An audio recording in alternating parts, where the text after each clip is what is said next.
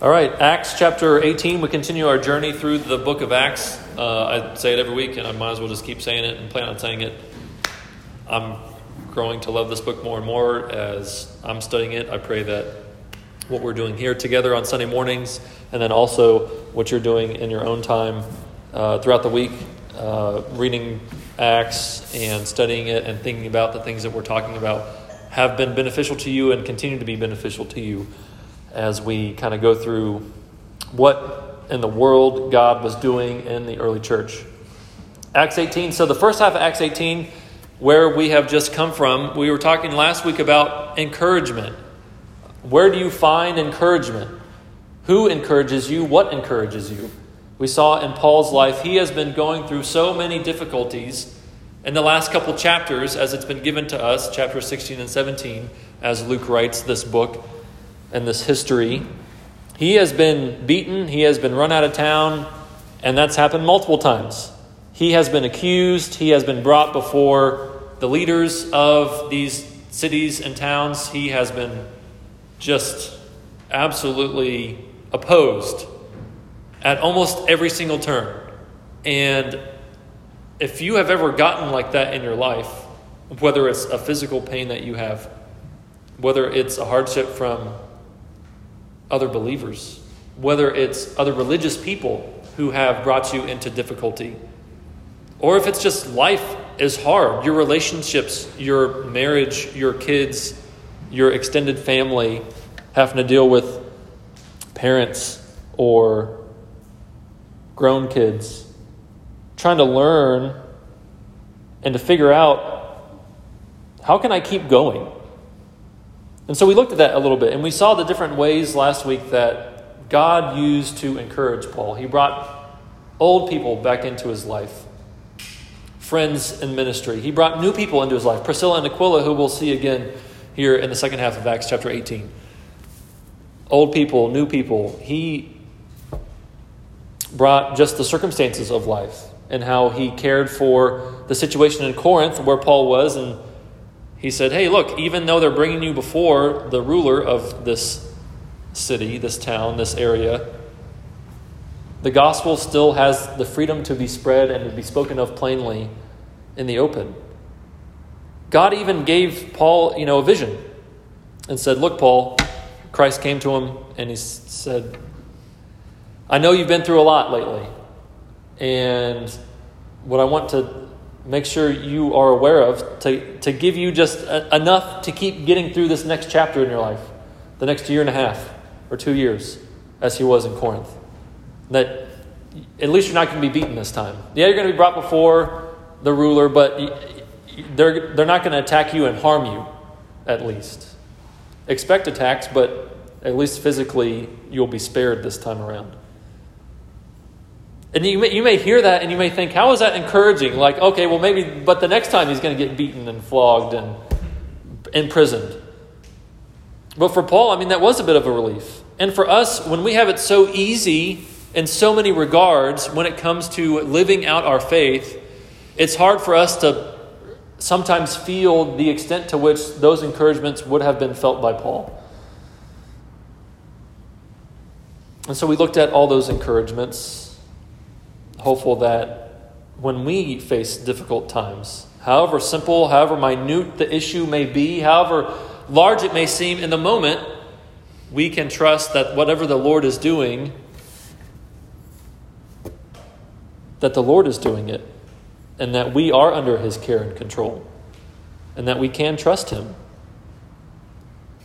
And so we continue on in Paul's journey as he leaves Corinth and seeks to head back to Jerusalem, and then kind of on his third missionary journey. So we conclude his second missionary journey. This is where we are in Acts chapter 18. We conclude his second missionary journey, and we start his third one. And so I'm going to read Acts chapter 18, verses 18 through 28. And we're going to see in here, sort of as I've titled it, if you even notice it in the bulletin, which I don't really care much for titles. I just do it because some people like it. But the anatomy... the anatomy of a learner. So kind of think about that as we read through this. Acts chapter 18, verses 18 through 28.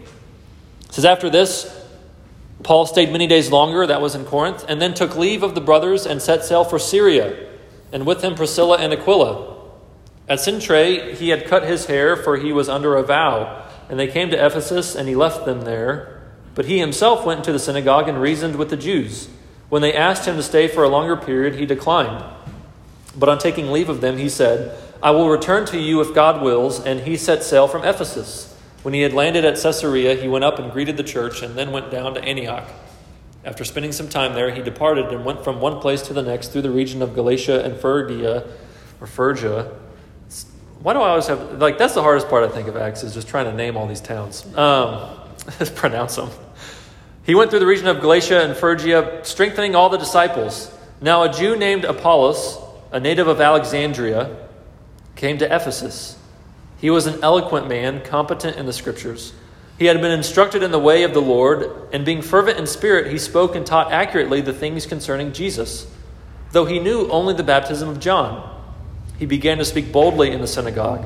But when Priscilla and Aquila heard him, they took him and explained to him the way of God more accurately. And when he wished to cross to Achaia, the brothers encouraged him and wrote to the disciples to welcome him. When he arrived, he greatly helped those who through grace had believed, for he powerfully refuted the Jews in public, showing by the Scriptures that the Christ was Jesus. So as we go through this text, we'll see a few different things, really kind of almost in each verse, of the anatomy of a learner. A learner, and that's just another word for disciple. When you think of what it means to be a disciple, what does that word disciple mean to you? What conjures up in your mind, in your spirit, when you hear that word? Words can mean a lot of different things. I was talking, to one of y'all yesterday morning, and it was words can have different meanings in different contexts, different cultures. So what does it mean for you to be a disciple? I think another word that you can use is you're a learner. You're a student. Now, there are many here, some here, and some are off to college, and some have just started school in the past week or two in this area and all over. August seems to be the month to start school back up, right? So they're students. You know what it's like to have to get back in the routine of the classroom stuff. Or maybe, you're actually doing things in person and you're in rotations, right? You're kind of hands-on a little bit more. Or maybe you're just stuck back, and you've got a teacher now and you've got to sit there for the next 9 months and try to make it through, It's just the life of a student. But as a student, do you view yourself as a learner? Do you view yourself as a disciple of whatever institution it is that you have put yourself under or that you are under? When you think of being a disciple, think about being a learner. And when it comes to being a disciple of Jesus Christ, I think that's where we need to go. We need to think of ourselves as those who are constantly capable of learning. So, the anatomy of a learner. Verse 18, after he was in Corinth for a year and a half, he still stayed many days longer, and then took leave of the brothers and set sail for Syria. So he was planning on going all the way back to Jerusalem. And with him, as he traveled, he took Priscilla and Aquila. Again, we met them last week, and then the first part of chapter 18. These Jews who had come from Rome, who are of the same trade as Paul. So Paul not only shared Christ with them, he also shared the trade with them. And so they were fellow partners and workers. Literally and spiritually. And so he made good friends with them. And he recognized their capacity for hospitality, their capacity for teaching, their capacity for just ministry. And what you have is a partnership. Paul constantly in Acts, and it's not just Paul, it's also Peter that we've seen in the past. They're not doing these things alone. There is a partnership. When it comes to being a learner, a student, a disciple, you are not in this alone. Right? As Pastor Don said, a few minutes ago, we're better together. Like you are not alone. The whole point of why we are a part of a larger denomination is not so that we can submit to some larger denomination. It's so that we can partner together because we can do more together and because we don't want to be by ourselves. We don't want to be alone. How much more difficult is it when you're by yourself, when you feel alone? And Paul, when it comes to ministry, he doesn't want to do this stuff by himself. He wants people alongside him to minister with him. And he realizes, as you might have caught here in what we read when we read the full passage, was that Paul doesn't have to be there to do all the work. Like the pastor shouldn't be the one who has to do all the things. The missionary isn't the one who is expected to do all the things. Like the point of the pastor, the missionary, the minister, the whoever leader is supposed to raise people up so that they are doing ministry together. So Paul, you see him throughout Acts, and again here in our text, bringing alongside of him Priscilla and Aquila, this couple, and he basically drops them off in Ephesus. There's a partnership that I think we need to make sure that we are focusing on when it comes to us being disciples, that we're not disciples just individually. We are disciples together. God has called you to an individual faith, but that faith is not lived out individually. You have a personal relationship with Christ, but that relationship extends beyond just yourself. You can share Christ with others. And I'm not just talking about proclaiming the gospel to somebody. I'm talking about like sharing Christ. Like you have the Spirit, I have the Spirit, we have Christ together. We have at least something in common. I mean, it was a joke of a couple months ago. But someone, when we were gathering to kind of start doing a community group, was like, you and I are nothing alike. We have absolutely nothing in common other than Christ. And that's what it can be. And if at the end of it all, if we have nothing else in common or to share, well, I'm homeschool and you're public school. Well, I'm a guy and you're a girl. Like if we have absolute every difference, it doesn't matter. We at least have Christ. And we can share that together and we can build each other up so that I can see you working and you can see me working and we can work side by side, hand in hand. And whenever it comes time for us to leave one another, we can trust that the work that God is doing in you, that we are even still a part of. That how I've ministered to you, how you've ministered to me, lives on beyond just the time that we were actually physically together. I've got to keep going, otherwise we're never going to get out of here. Partnership. An aspect of, a part of being a disciple is doing it together, ministry with others.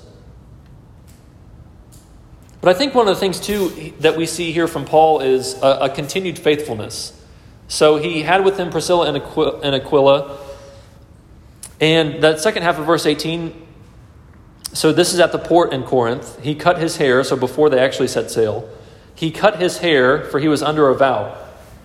Paul was faithful to his vow, and so that's why he was able to cut his hair. This would have been akin, something like the Nazirite vow that you would find in the book of Numbers.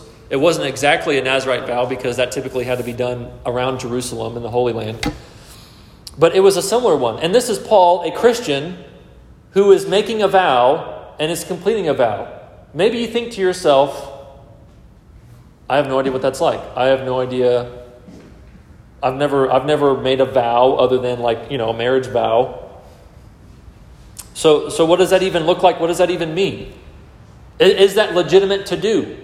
Can we still do that as Christians in a post-Christian world? Can we do that as Christians when we already have the Old and New Testaments put together? Is it appropriate for me to take a vow and to live out that vow for some period of time and then to complete that vow? Well, apparently it was for Paul. And so I don't know how anti-vow you are or anti-maybe fasting. Like we read Isaiah 58 and it talks about fasting in there. But I mean, that's what fasting is to an extent, right? You're making a vow to say for some period of time, I'm going to set apart myself in some capacity so that I can focus on my relationship with Christ. So that I can focus on submitting myself to His Lordship in this particular area in my life or in my entire life. And you're devoting yourself to saying, God, you're worth more than this thing that this world has to offer. You're worth more than X, Y, and Z. I mean, 1 Corinthians chapter 7, Paul talks about, to the Corinthians, who he's just leaving, he talks about, look, if you're married and you make a commitment that, hey, you're going to abstain from what you can legitimately do as a married couple, do it for a time. But then, make sure you fulfill your marriage vows appropriately when it comes back time to get back together. So even in that, it's that's the idea, I think, and maybe it's just simple enough for us to think of it as fasting from something, committing ourselves to something. And so it's not just not doing something, but maybe it is doing something that we haven't done before. And I'm going to do this every day for 3 months. I'm going to try to create a new pattern of living so that I can be different than how I was before, so that I can make sure that I'm not just doing the same stuff over and over again, but that God has the capacity to change me, and that I want to use the means that I have at my disposal to allow Him to do that. I can't just wait for God. I'm not just waiting for some tractor beam of light to show up in front of my face to say, hey, okay, now I know what the answer is. I'm searching after that. I'm searching in His Word for the truth and how that applies to my life. And so I'm actively engaged in doing something, not just refraining from negative things or refraining from good and fine things, but I'm actively after being thankful to God for what it is He has given me. And I think for Paul, it had to have been, hey, probably some aspect of, you've given me this vision, and I'm committing to the fact that if you said that I'm not going to be attacked here for 1.5 years, I'm going to commit myself to be here in this town, in this city for 1.5 years, faithfully proclaiming the gospel to these people in this city, which is just a rancid, wretched city, the worst in the empire maybe. But I'm going to keep doing it because you have called me to do this. And so I'm making a vow that you said you're going to protect me, and I'm going to live in that protection and be faithful in that. And now that He's leaving, maybe that's what the vow was. I don't know. Maybe it was something completely different. But he said, I'm committing myself. And now that commitment, I can thank God that He has brought me to this point. There's a faithfulness. And the faithfulness you continue seeing in verse 19, and they came to Ephesus, and he left them there, but he himself went into the synagogue and reasoned with the Jews. So this faithfulness to the calling that God has put on his life and the ministry that he has done almost every single town that he's entered, he begins by going to the synagogue and reasoning with the Jews and proclaiming the gospel to the people who should have been waiting for this promised Messiah. And he's saying, this Jesus is the promised Messiah. Believe the truth. And so he's faithful to the calling that God has put on his life. So there's the faithfulness of a disciple, of a learner. It's a faithfulness to Christ. It's a faithfulness to the mission that He has put us on to go and make disciples. And it's a faithfulness in the midst of difficulty and diversity. And what's kind of strange here in verse 20, when they asked him to stay for a longer period, which, the only, I think, other time really that Paul has gotten that fully open invitation has been when he went to Berea. And they said, hey, we want to hear more, and we want to keep hearing more. And we're really going to try and digest what it is that you're saying. We're not just writing you off immediately, initially. And so here you have that sort of reaction again. And what does Paul do? He's like, nah, I'm good. I'm leaving. It's so strange. I mean, when you're reading through Acts and you come across this, and he goes to the synagogue, and they ask him to stay. Stay. We want to hear more, Paul. We can't get enough of this. And he's like, nah, I've got somewhere to be. That's so... seems out of character, out of sorts. But I think that's where it comes back to the fact that Paul realizes it's not just him. He's not alone in this ministry. He's been able to leave Timothy and Silas and Luke and others back in those towns where he's already been. He's able to leave Priscilla and Aquila here in Ephesus and know that they're in good and capable hands. He doesn't have to be there to do all the things. So there's a partnership, there's a faithfulness. And then we start to interact with Apollos. So, verses 22 and 23, I don't want to skip over them, but basically this is just Luke's way of catching us all the way back around to where Paul comes back to Ephesus. So he leaves Ephesus, he goes to Caesarea, he goes up to the church in Jerusalem. So when you're going up to a place in Scripture, it's typically up to Jerusalem. And then you're going back down. So he goes back down to the church in Antioch, which had sent him out on his missionary journeys, to report to them, to strengthen them, to spend time with them. And then he went back through the regions of Galatia, where he had first done his first missionary journey had happened. He went back to those churches. He didn't just leave them. He was faithful even to them. And he strengthened them, and he made sure that they were doing well, that they knew what was happening, that they didn't have any problems. And if they did, he was there to help encourage them, to help correct them, to help teach them. Paul's not just trying to start stuff and then leave, and who cares what happens. He's a well-rounded missionary and pastor and apostle. Like, he cares about his people. That's why he writes all these letters that we find in the New Testament. He cares about these people. He wants to see them walking in the truth. And so he does that. And then we come across Apollos. Verse 24. Now a Jew named Apollos, a native of Alexandria. So that's a new town for us. A new city. Came to Ephesus. So when we're thinking about what does it look like for me to be a learner, for the people we see in Scripture as these churches are being started, as Christianity is spreading throughout the Roman Empire, what does it look like for leaders, for regular people, to be a disciple, to be a learner? For Apollos, he was an eloquent man. Now, look, I don't think that's a requirement. You see me standing up here, I'm not very eloquent. You've probably heard eloquent people speak. There are those who have mastered the art of rhetoric, who can speak in front of people, who can capture attention, who can just awe you and amaze you, and who you can sit there listening to and saying, wow, like this person knows what they're talking about.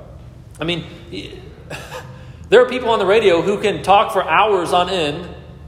Right? I'm talking about this, with one of the other y'all yesterday morning. There are people who can talk for hours on end on the radio, and you're just like, wow, like this person is competent in what they know and what they're talking about. And they can talk about it for days. And you can listen to them for days. Because they're on the radio, and so you have to listen to them. You can't see them, Now you've got vlogs and, video podcasts and stuff.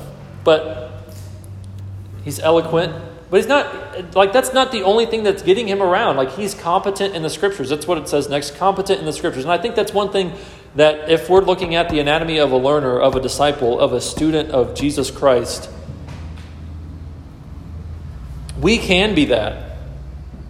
This is not just something unique to Apollos.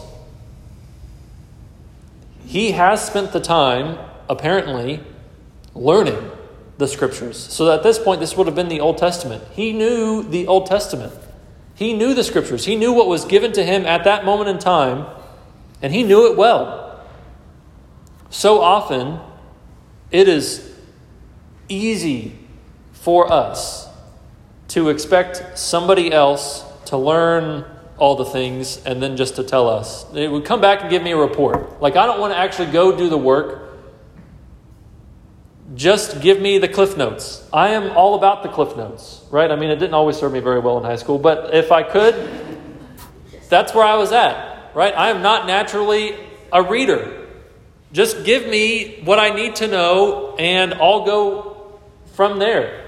But when it comes to Scripture, when it comes to that personal relationship with Jesus Christ, with the God, the creator of this universe, there's only so much that you can skip out on. There's only so much that you can jump to a level without actually having climbed the stairs yourself.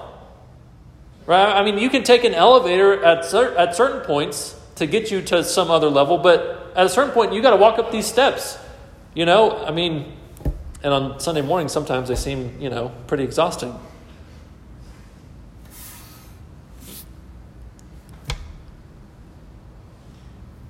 This man was competent in the Scriptures. Why is it important for us to know the Scriptures? Well, how else are you supposed to know what the truth actually is? How can you be sure what it is that we believe? How can you know what's right and what's wrong?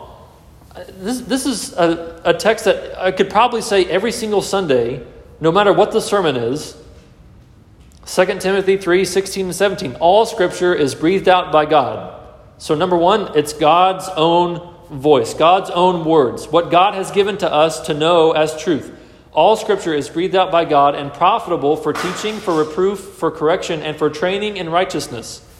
Right? That word training, a learner, a student, you're a trainee. You are doing the work to get to a certain point so that you can learn how to point and shoot that gun. Yeah, like you can hold the gun. Anybody can hold the gun, but can you hold it right? Can you shoot it right? Can you aim it properly? Can you change the focus on it to where you're actually hitting the target exactly dead square in the middle? That's part of the whole training process for military people. And then they have to do, all the fancy marching and stuff. But that, probably isn't as difficult.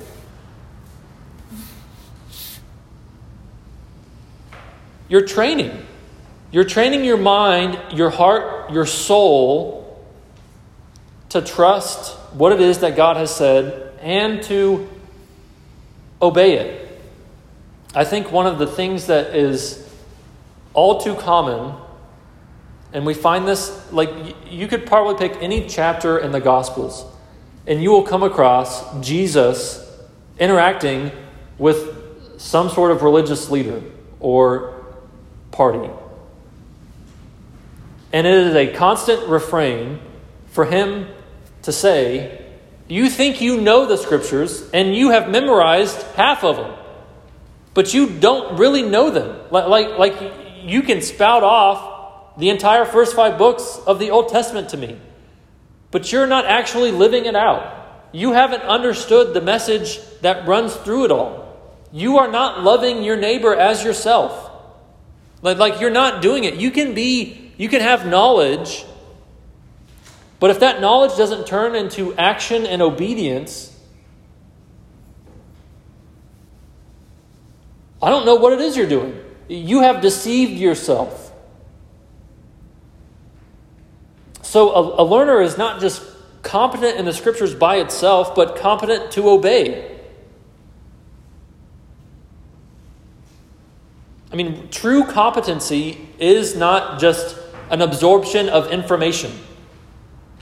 Competency is being able to apply that. It's the wisdom that comes along with it. It's truly realizing and recognizing this is what this means for me and my life now and in the future. This is the truth of who I have been and who I am. That I am a sinner. That I deserve God's wrath poured out on me. But what Christ has done for me in sacrificing himself on that cross is he has taken that wrath and that sin and that payment that I was supposed to pay that I couldn't pay. He's taken it on himself. He's paid the debt. He's freed me from that burden. And now I've been given a new life in Christ to live. And I trust that he is exalted at the right hand of God the Father because he did rise from the dead. And he is alive and he remains faithful to us. That he is not just some dead or non-existent or far out there deity who doesn't care about me and my life. He is actively involved and cares for me. And competency comes to a point where we recognize that this means something for me in my life and that it requires some sort of repentance, which means a change. Like I can't keep doing the same things I've always been doing. Competency has to say for training, for reproof, for rebuke. Like I'm still going to do things wrong. Like I still am going to be having to learn what not to do and what to do.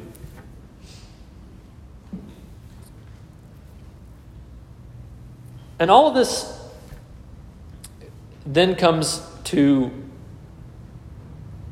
a fervency. Will be the last thing we'll talk about this morning in this. It says he's competent in the Scriptures. He had been instructed in the way of the Lord, and being fervent in spirit. Being fervent in spirit, he spoke and taught accurately the things concerning Jesus. Fervent in spirit. In Romans 12, when we've had our first few meetings here in this space in the beginning of June, we kind of did a little journey through Romans chapter 12 and looking at what it means to be a people who live in community with one another. And we centered on verses 9 through 13, Romans 12. I'm going to read verses 10 through 13. It says, love one another with brotherly affection. Outdo one another in showing honor. Do not be slothful in zeal. Be fervent in spirit. Serve the Lord. Rejoice in hope. Be patient in tribulation. Be constant in prayer. Contribute to the needs of the saints and seek to show hospitality. Now, I don't know if those two passages, the one we're in Acts 18 and that in Romans chapter 12, are supposed to be put together. But there's a whole lot of correlation between those two things. I mean, that showing hospitality, that's what Priscilla and Aquila do. I mean, that's the other thing I ought to talk about if I weren't running out of time. They're showing hospitality. They're serving one another. They're speaking the truth to one another in love. They're not being slothful, but they're being zealous and fervent in spirit. That is how Apollos is described. And that's where it comes again to not just a knowledge of the word, but as one commentator put it, knowledge on fire. It's the application of that word so as to bring other people into that circle of knowledge and trust and obedience. It's saying, as the prophet Jeremiah talks about, like this word in me is a fire. Like I can't hold it in. This is what the proclamation of the gospel ought to be for you when you're preaching it to yourself, and then subsequently when you are proclaiming it to other people around you. This ought to be a fire that is in you that you cannot contain. That's what it means to be fervent. A strange word when's the last time you used the word fervent in your everyday language? Fervent. Like it's knowledge on fire. You know what it is in the world you're talking about, and you're passionate about it. I mean, anybody can be passionate about nonsense. There's plenty of nonsense going around in this world, and there's plenty of passionate people. You don't have to go very far to find someone who's passionate about something, and something that you're not passionate about, and you're just like, I don't think we can be friends because I have no idea where you're at. Right? We know people who are passionate, and they're passionate about ridiculousness or just things that don't matter, things that we don't care about, things that we know we can't grow to really care about. I'm happy for you. Know those things. Do those things. Have fun with those things. Good for you. That's just not me. But it's not just passion. It's not just knowledge. It's a passionate knowledge. It's knowing the truth and not being able to rest until we recognize that God is the one who's given us this passion for His truth. That we couldn't conjure this up on our own, and that it's even not just us, but it's this fervency in spirit. It's this fervency in the spirit inside of us saying, I've gifted you, I've taught you, I've shown you, I've revealed to you this truth. Now do something with it. Use it. Bring other people into a knowledge of the truth and the way that you love them and how you act towards them and the things that you say in love. I mean, anybody can be passionate and be a jerk about it to other people. So often we're jerks about what it is that we believe, and what it is that those people are doing wrong that we disagree with. And if all we ever focus on is our passion for the truth and how awful those other people are and how wrong they are, then we're never actually bridging the gap with the love of Christ to say, yeah, I disagree with you, but I can still serve you and love you. I can still use my understanding of my responsibility to love God and to love my neighbor, no matter whether they are anything like me or not. That's what God has called me to as a learner, as a disciple, as a student of His, to learn to love Him and to learn to love other people as I love myself. And if I can't love that other person who's nothing like me, like myself, then there's something wrong with me, not something wrong with them. And so often in the Gospels, we have all these religious people who know the truth and don't actually use it properly. And that's what Jesus hates. That's what He says He hates. That's what over and over and over again He despises about the religious leaders that He comes across time and time again. And if all we ever do is point a finger and say, hey, I'm passionate about this, and you better be passionate about it too, and never actually building a connection and showing them love, to invite them to come see the truth, hear the truth, believe the truth,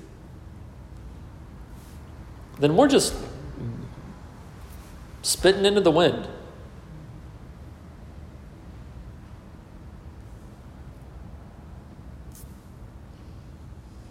And maybe that is a good way to sort of close out a bit of this passage is what Priscilla and Aquila do for Apollos is they show him hospitality. They don't correct him in front of everybody else. They don't say, hey man, you're way off in that. They're hospitable.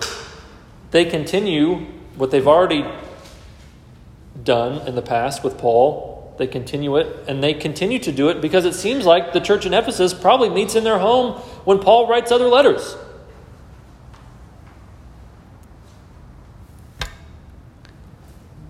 And how are we going to get people to give us the time of day if we don't share our lives with them? I mean, it's so easy. I'll try to keep this short.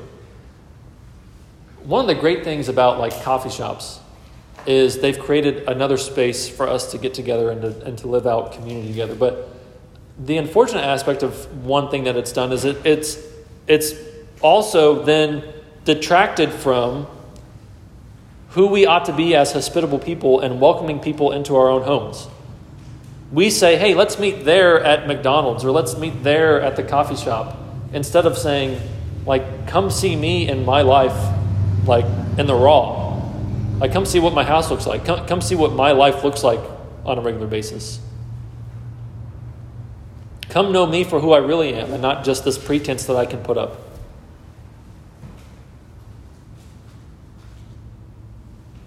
And it's a willingness to learn, a willingness to grow, a willingness to open ourselves up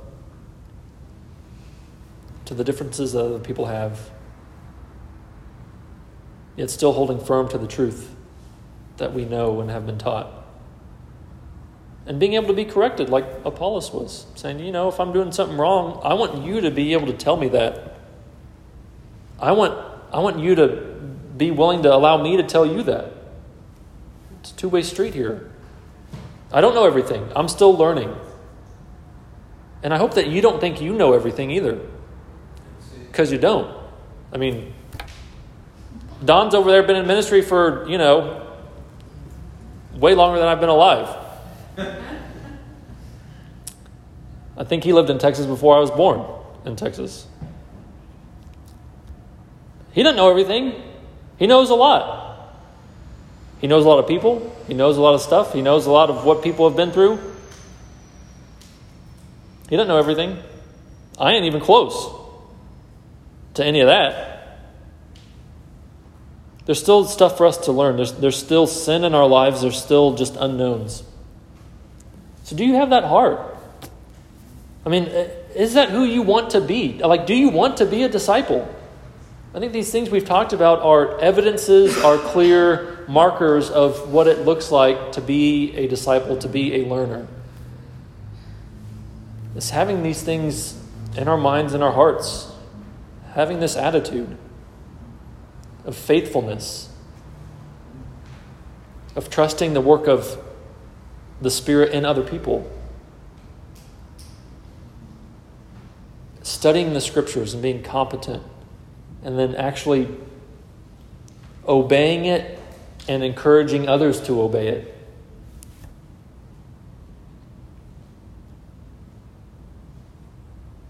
Does that describe you?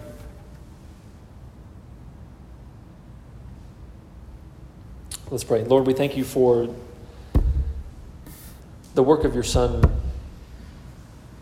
to even afford us the ability and the opportunity to be disciples. The grace and mercy that you have shown us. Lord, we don't deserve it. Help us not to think that. But you have given us this gift of grace. And so don't let us squander it. Don't let us sit on it. But give us a boldness and a fervency. And we'd commit ourselves to you.